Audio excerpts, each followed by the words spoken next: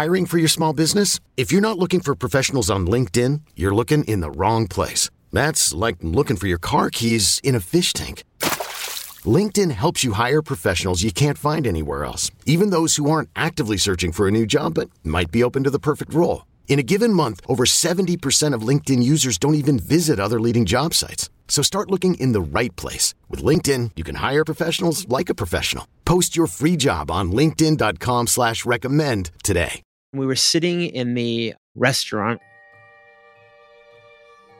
We're at the bar having a beer, actually. He showed us 5 or 6 color photocopies or color printouts, whatever you want to call them. And he's like, can you tell anything from these photographs? I'm like, they look like an old pair of ruby slippers. And he kept pressing me, are these the slippers? And I'm like, I don't have enough to go by, Brian.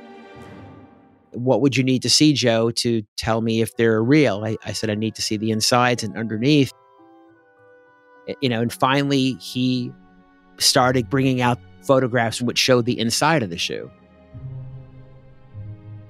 And once I saw the inside of the slippers, I knew instantly they were Michael's because of the handwriting, how they identified the slippers, what number they were inside, and the construction. We were able then to take a pair of Michael's slippers that I had on my phone and side by side do the comparison and say, these are 100% the same pair. But we didn't know where the pictures came from, and he wouldn't tell us.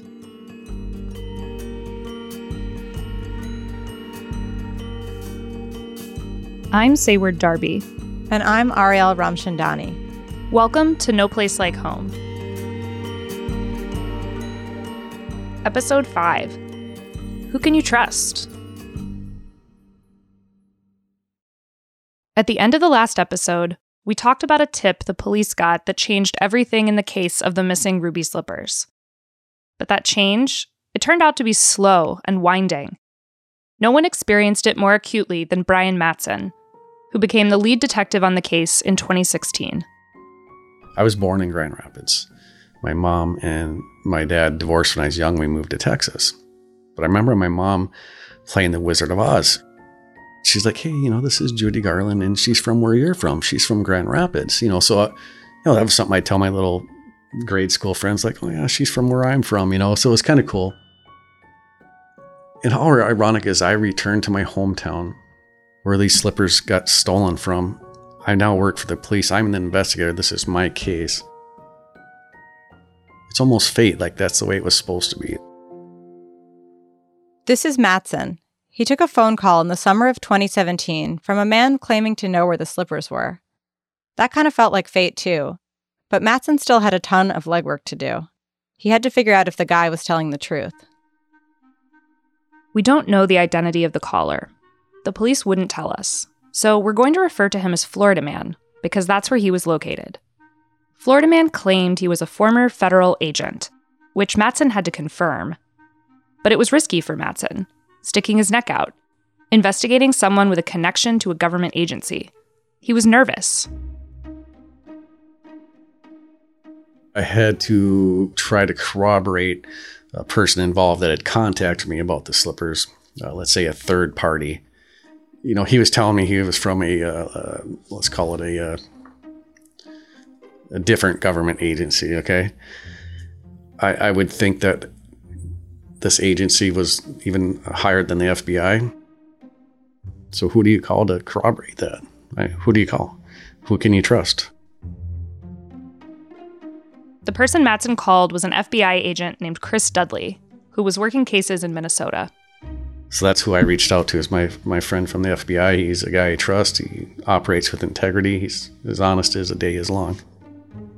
And I can tell you he got back to me with about this much information and wasn't given anything else. But he gave me the answer I was looking for. So the person that contacted me got a little bit of credibility from me. We were curious which government agency Florida Man worked for. I asked Matson if it was the Secret Service. I just don't want to name that agency. I'm not saying there's any reason I should be fearful, but I don't want to put myself in that place. They were who they said they were. I have to believe that he's being honest up until that point. So Florida Man's identity checked out. But what about the shoes themselves? Florida Man had sent photos of a pair of ruby slippers, and now Mattson had to figure out if they were real or just replicas. He got the chance when a memorabilia expert came to town. We went to Grand Rapids in the dead of winter. It's cold. Joe, I have a feeling we're not in Los Angeles anymore. Definitely not. Bitter cold. That's Joe Maddalena. You also heard him at the beginning of the episode. He ran Profiles in History, a major memorabilia auction house, for more than 35 years.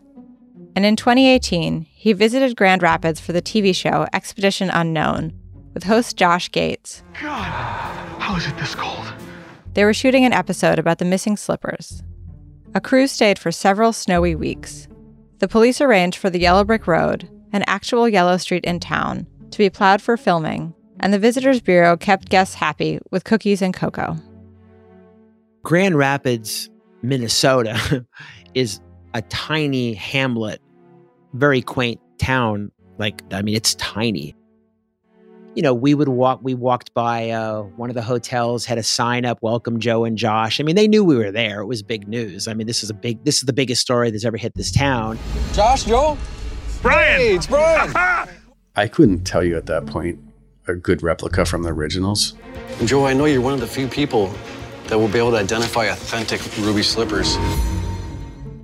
He was able to authenticate them that these were Michael Shaw's slippers. So that gave me hope that, we are on the right path. But being on the right path didn't mean the end was in sight. Florida Man was hard to pin down. His communication was sporadic, unpredictable. A lot of back and forth, between telephone calls, emails, just a lot of back and forth. Might be days, week, okay, reach back out. And then it would be days, week before I'd get a return. So it was fairly slow. In the meantime, I got a million cases going on. Drug cases, theft cases.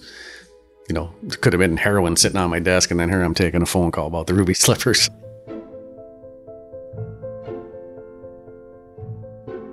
At a certain point, Florida Man introduced Mattson to more people who said they had information about the missing ruby slippers. One of them was a lawyer who wanted to act as a middleman. Did they ever tell you why they were getting in touch then? Like the time when the guy called you, was he ever like, oh, and... He explained to me why, but I that would probably come into play in a criminal case if it happens. He did have a explanation as to why now. Basically, two people bumping into each other from the past, and sounds like an opportunity that came up and people jumped on board. You have to think, what would you do in that position? If your position, everything's going to get you a substantial amount of money. It seems to be why a lot of good people make mistakes, opportunity. It's worth pausing here to say, if a lot of this sounds ambiguous, the who, the how, the why, that's because it is. Law enforcement was hesitant to give us specifics about the investigation. What we can say for sure is this. The people Mattson was in touch with, including Florida Man and the lawyer, almost certainly didn't steal the ruby slippers. But they claimed that they knew who had the shoes, and they said they could help get them back, for a payout.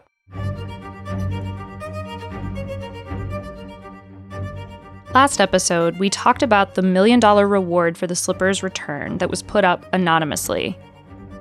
For Mattson, figuring out how to actually get that money proved difficult. So he called the company that had insured the slippers, and it offered a new reward. It was less money, $200,000, but it wasn't nothing.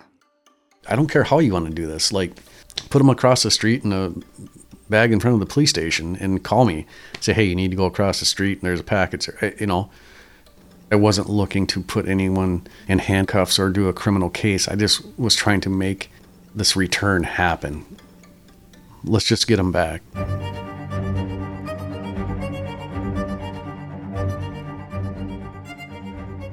Mattson wasn't worried about his success rate netting bad guys. In fact, in Minnesota, the statute of limitations on the theft had already expired.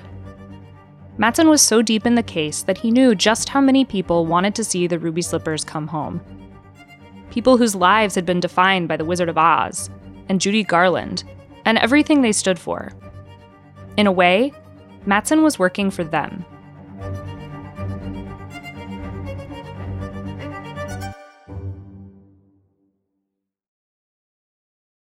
Calling all pop culture enthusiasts. Are you obsessed with all things celebrity? Do you live for the drama, the laughs, and the unexpected moments that unfold on social media? Then you're going to want to tune in to the Comments by Celebs podcast. Join us 3 times a week as we deep dive into every aspect of pop culture. Whether it's dissecting the latest trends or just chatting about your favorite celebs, Comments by Celebs has you covered. We have new episodes out every week. Follow and listen to Comments by Celebs on the free Odyssey app or wherever you get your podcasts. Hi, this is Amy Poehler, here to tell you about a new improvised show from Paper Kite Podcasts, the team that brought you Say More with Dr. Sheila. Check out our new parody podcast, Women Talking About Murder. It's a show about women talking about murder. Every episode features special guests, twists, turns, and the mystery of a missing co-host. Available on the Odyssey app or wherever you get your podcasts. Here we go. This is the Scarecrow in the Music Box from TV's Off to See the Wizard, a cartoon that was released in 1960s.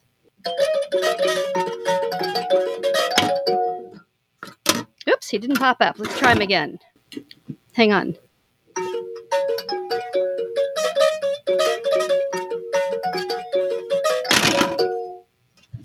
And the Scarecrow pops up. It still gets me every time, the surprise. This is Jane Albright. She's the president of the International Wizard of Oz Club. She collects Oz memorabilia, and her attic is devoted to her collection. She has around 30,000 items up there. When you walk in, you're immediately confronted with this life-sized Winky guard from the 1989 Macy's Oz Day event and a glass case filled with merchandise that was released with the 1939 film. And the 2 windows on that wall have 12 pieces of stained glass, each presenting 2 different Oz characters, handmade by Century Studios up in Minneapolis. On the right side of the room, Albright read the Oz books when she was a kid. She started going to conventions in the 1970s, events organized by the club she now leads. At the time, she wasn't even old enough to drive. Finding the Oz Club was one of those experiences where people will say, I found my people. It was like a family or a school reunion each summer to get together with my Oz friends, many of whom now, 50 years later, are still some of my dearest friends.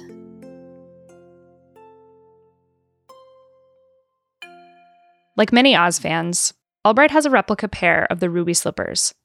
Her collection has an international section, too. In other parts of the world, they knew the Wizard of Oz from a puppet show or a ballet or their own filmed versions. In doing this maps exhibit that I'm working on for the Oz Museum, I found maps of Oz in Hebrew, Polish, Japanese, Russian, Italian, Spanish. And it just amazes me to think that kids in Poland are opening an Oz book and learning about the land of Oz off of a map in Polish, while we're sitting here thinking, it's an American fairy tale. Everybody thinks it's their fairy tale.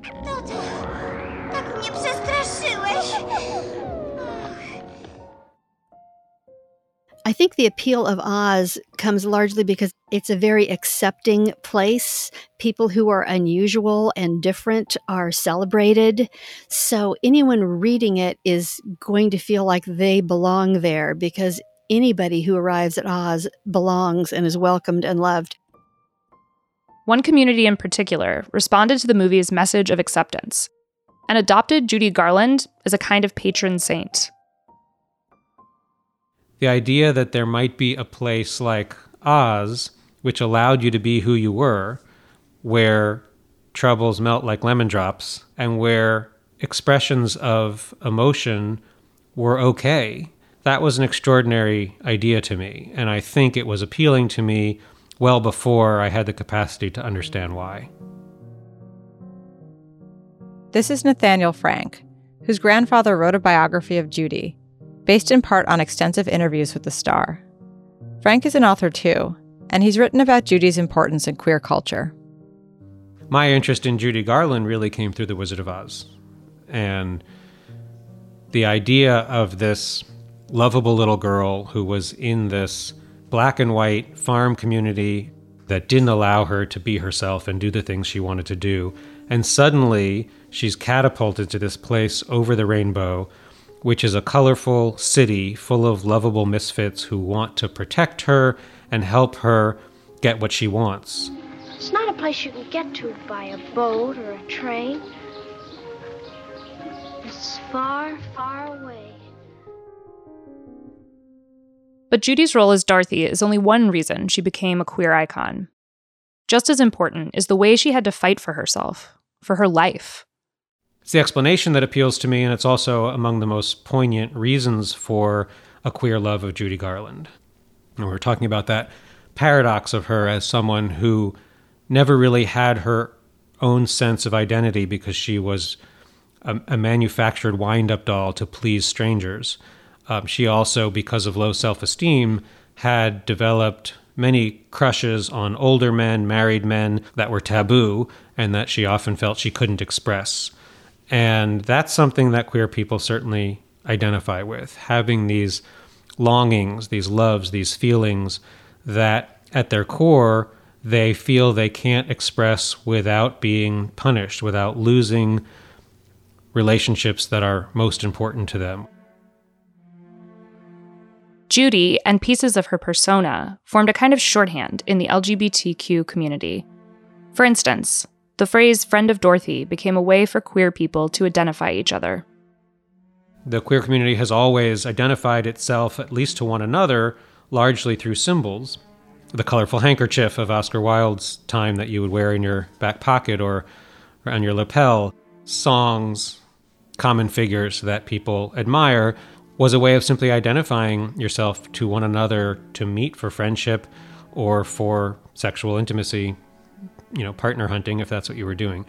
So I think Judy Garland became a symbol for the gay community. Funeral services were held in New York today for Judy Garland, who died in London Sunday at the age of 47. Judy was found dead in London on June 22nd, 1969. And her funeral was about 5 days later, and it was on the Upper East Side of Manhattan, and tens of thousands of people came out to pay their last respects. And we know that among them were a great number of LGBT people. Thousands of people lined the streets outside the funeral chapel on Manhattan's Upper East Side. Many of them had waited for hours in the heat to pay this last tribute to a woman they had known since her childhood. How long have you been here? I've been here since 3 o'clock this morning. Why?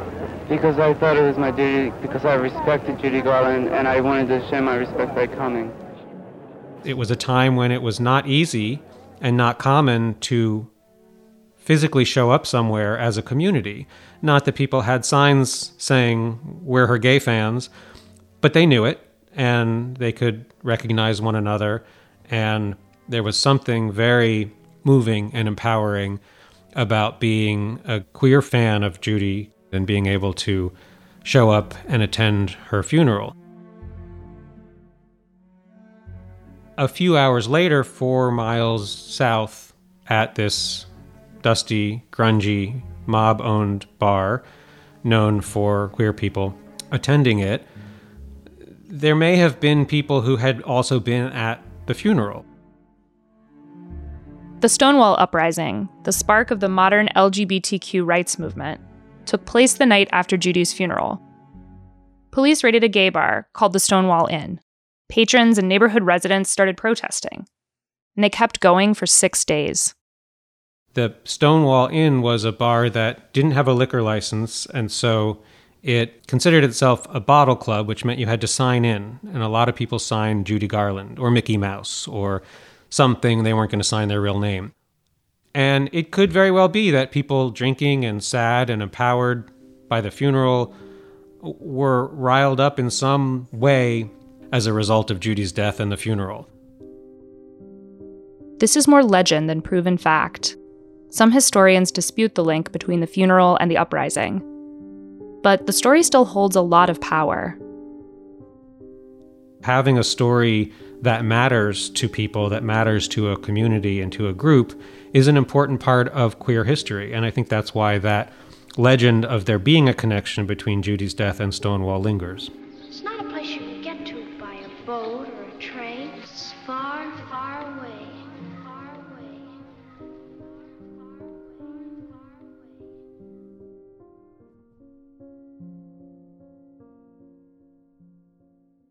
We were expecting to have a press conference in Kansas City when they arrived. We wanted to attract a lot of attention to the fact that the shoes were going to be here that would help draw attendance to the event. That's Jane Albright again. More than 30 years after Judy's death, in 2005, Albright was doing what she loves the most, organizing an event for Oz fans. It was called Oztoberfest, and it was held in the town of Wamego, Kansas, which has a permanent Oz museum. The stars of the event were supposed to be a pair of the original ruby slippers. It was the shoe's next destination after the Judy Garland Museum in Grand Rapids. But they didn't make it. There was literally no time to regroup and come up with an alternative program. Michael Shaw, who owned them, still came to the event, and there was a lot of commotion going on. Someone had made a T-shirt based on the Where's Waldo thing of where are the shoes, and the shirt was covered with all these little bitty Totos, and then the ruby slippers were in one corner. And I remember I was wearing it when I met Michael, and he managed to laugh.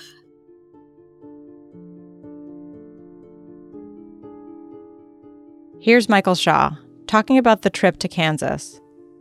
He was planning to do more than attend Oztoberfest. I had gotten a call from a woman that was director of the foster children care. And they were going to do this deal where I would be taken throughout Kansas with the shoes and have get-togethers to try to get some of these foster children adopted. And one day the director was going to take me to lunch, and we're walking down the street, and I see these large color photos of these adorable children in the windows. A photographer took pictures of all of these children that were part of the foster care. And when I took a look at those faces, that's when I almost broke down and cried.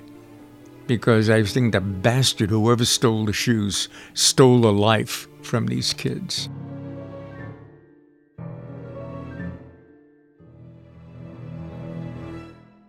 Back in Grand Rapids, Detective Brian Mattson might not have known about the foster kids, but he did know about Shaw, and about people like Jane Albright and Nathaniel Frank. They helped motivate him to make a tough decision when communication with Florida Man and his associates stalled. I remember that moment when the bad guys and my talk just went stale. I waited for about a month, but nothing. I remember going home talking to the wife. I said, I think I've stalled, but I've got a lot of information of who I'm dealing with. I said, do you think I should ask for some help, for some outside help, or should I just let it sit and see what happens? If you've ever watched or listened to true crime shows, you know the police asking for help from another law enforcement agency is pretty fraught. Ceding power in a profession that's all about authority comes with any number of risks. She's like, well, what do you want to do? Like, what's your goal here? I said, I just want to get him back. When you're talking to different people involved with, Judy Garland, the slippers, just what these slippers represented to so many people, I didn't really realize that. And then it kind of clicks with you when you talk to these people and just what all of this means to them and what it represents. And it's much more than just a pair of ruby slippers. And my wife said, then ask for help. What do you care who gets the glory or who does it? And that's when I made that phone call.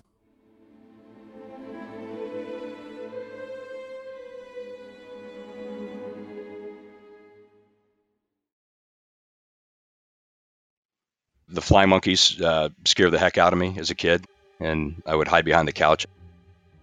So it probably took me a few years before I'd actually sit on the couch for the whole thing. This is Chris Dudley, an FBI agent from the Minneapolis field office. He's the friend Mattson called for help identifying Florida Man. And now Mattson had an even bigger ask. He wanted the FBI to officially join the investigation. Beyond being scared of the flying monkeys, Dudley didn't have much experience with The Wizard of Oz or film memorabilia before he was brought in on the case. I didn't know anything about the ruby slippers. I was certainly not an expert in antique women's shoes. Prior to this investigation, I have certainly gotten my fair share of ribbing from some friends and colleagues. You have a lot of folks that you have that question like, "Hey, it's just a pair of shoes. What's the big deal?" Probably wasn't until I started researching the slippers and their history for the investigation that I really started to appreciate and understand, where the interest in the slippers stems from. Just kind of the intrinsic value in them to so many people. Dudley couldn't go into details about his involvement in the case, even what his and Mattson's phone call was like.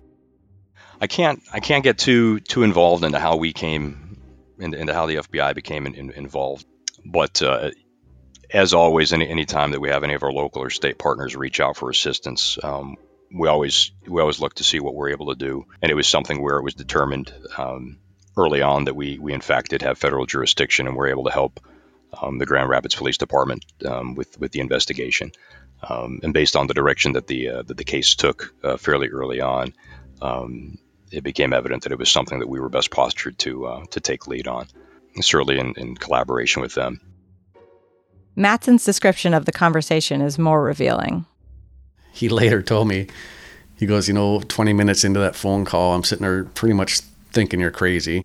He said about 45 minutes into that phone call, he goes, I got people crowded around, you're on speakerphone. He goes, we can't wait to get started. The FBI and Mattson came up with a plan to get the slippers back. Here's the gist of it. Law enforcement would tell the people who knew where the ruby slippers were that the company that had insured the shoes was offering a bigger reward than it actually was. Mattson's contacts would agree to meet with FBI agents, posing as insurance reps, with money in hand to exchange for the slippers. They didn't know they were meeting law enforcement, so it was a ruse. It was a lot more money, I'd imagine. More than likely, yeah. Yeah, that'd be a safe assumption. So it came down to money. The contacts fell for it. You might be wondering why. It's possible the plan was just that convincing, or that Mattson's contacts were bad at committing crimes. But they claimed they weren't criminals. They were just people helping criminals.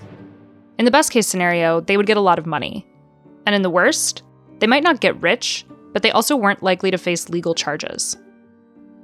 I'm going to guess these people were successful in other endeavors like this. So you do what you're comfortable with, what you know. And if it's worked before or appears to be working, I think they just rolled with it, I'm really surprised they took the bait after our communication stopped, that our talks were reinitiated. Although it was under a guise, I was surprised that worked. The scheme required employees at the real insurance company to play a part, and everyone gave a top-notch performance. It's like a wagon wheel. If every spoke in that wheel had not done their job flawlessly, this never would have happened. Everyone did their job awesome and worked together. The plan was set. In July 2018, nearly a year to the day after Florida Man first called him, Mattson got into his unmarked patrol vehicle, a gold Jeep Grand Cherokee, and drove south toward Minneapolis. That was where the sting would happen. Mattson spent the ride anxiously replaying his communications in his head. He tells his wife everything, so she knew what he was up to. But almost no one else did. That night, he stayed over at his father-in-law's in a Minneapolis suburb, and he kept his mouth shut. I just told him I was there for work. He never asked what I was doing for work. I was told not to even tell the people I worked with. It was so few people knew what I was doing that day, because if word had gotten out, leaked to the press, something like that, it could have really killed this from happening. And it's not that you don't trust anyone. It's just we're so close. We gotta try to make this happen.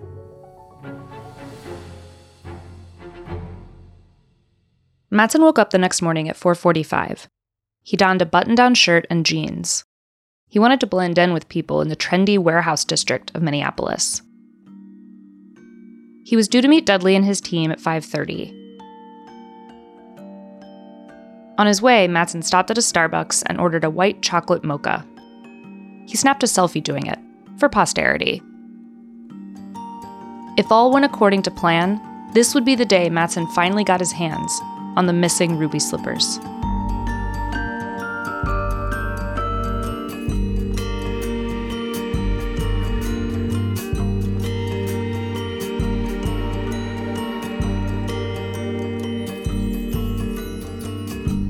Next time on No Place Like Home.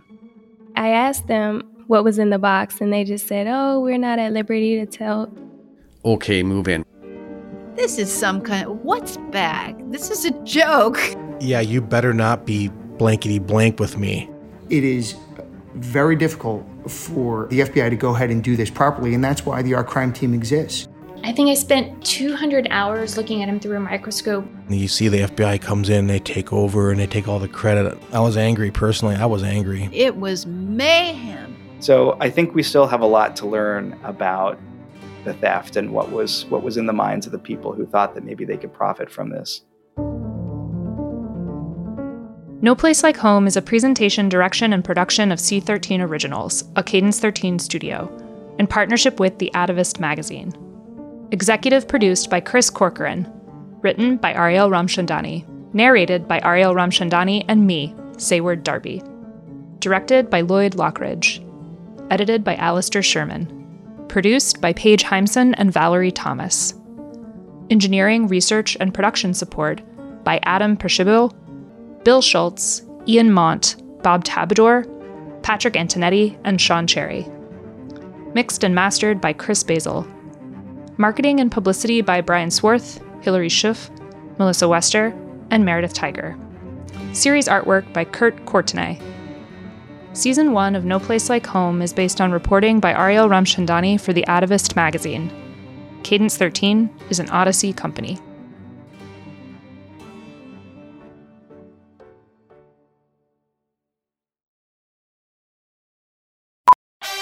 I'm Lauren Sherman, the writer behind Puck's Fashion and Beauty Memo line sheet, and I'd like to welcome you to my new show, Fashion People.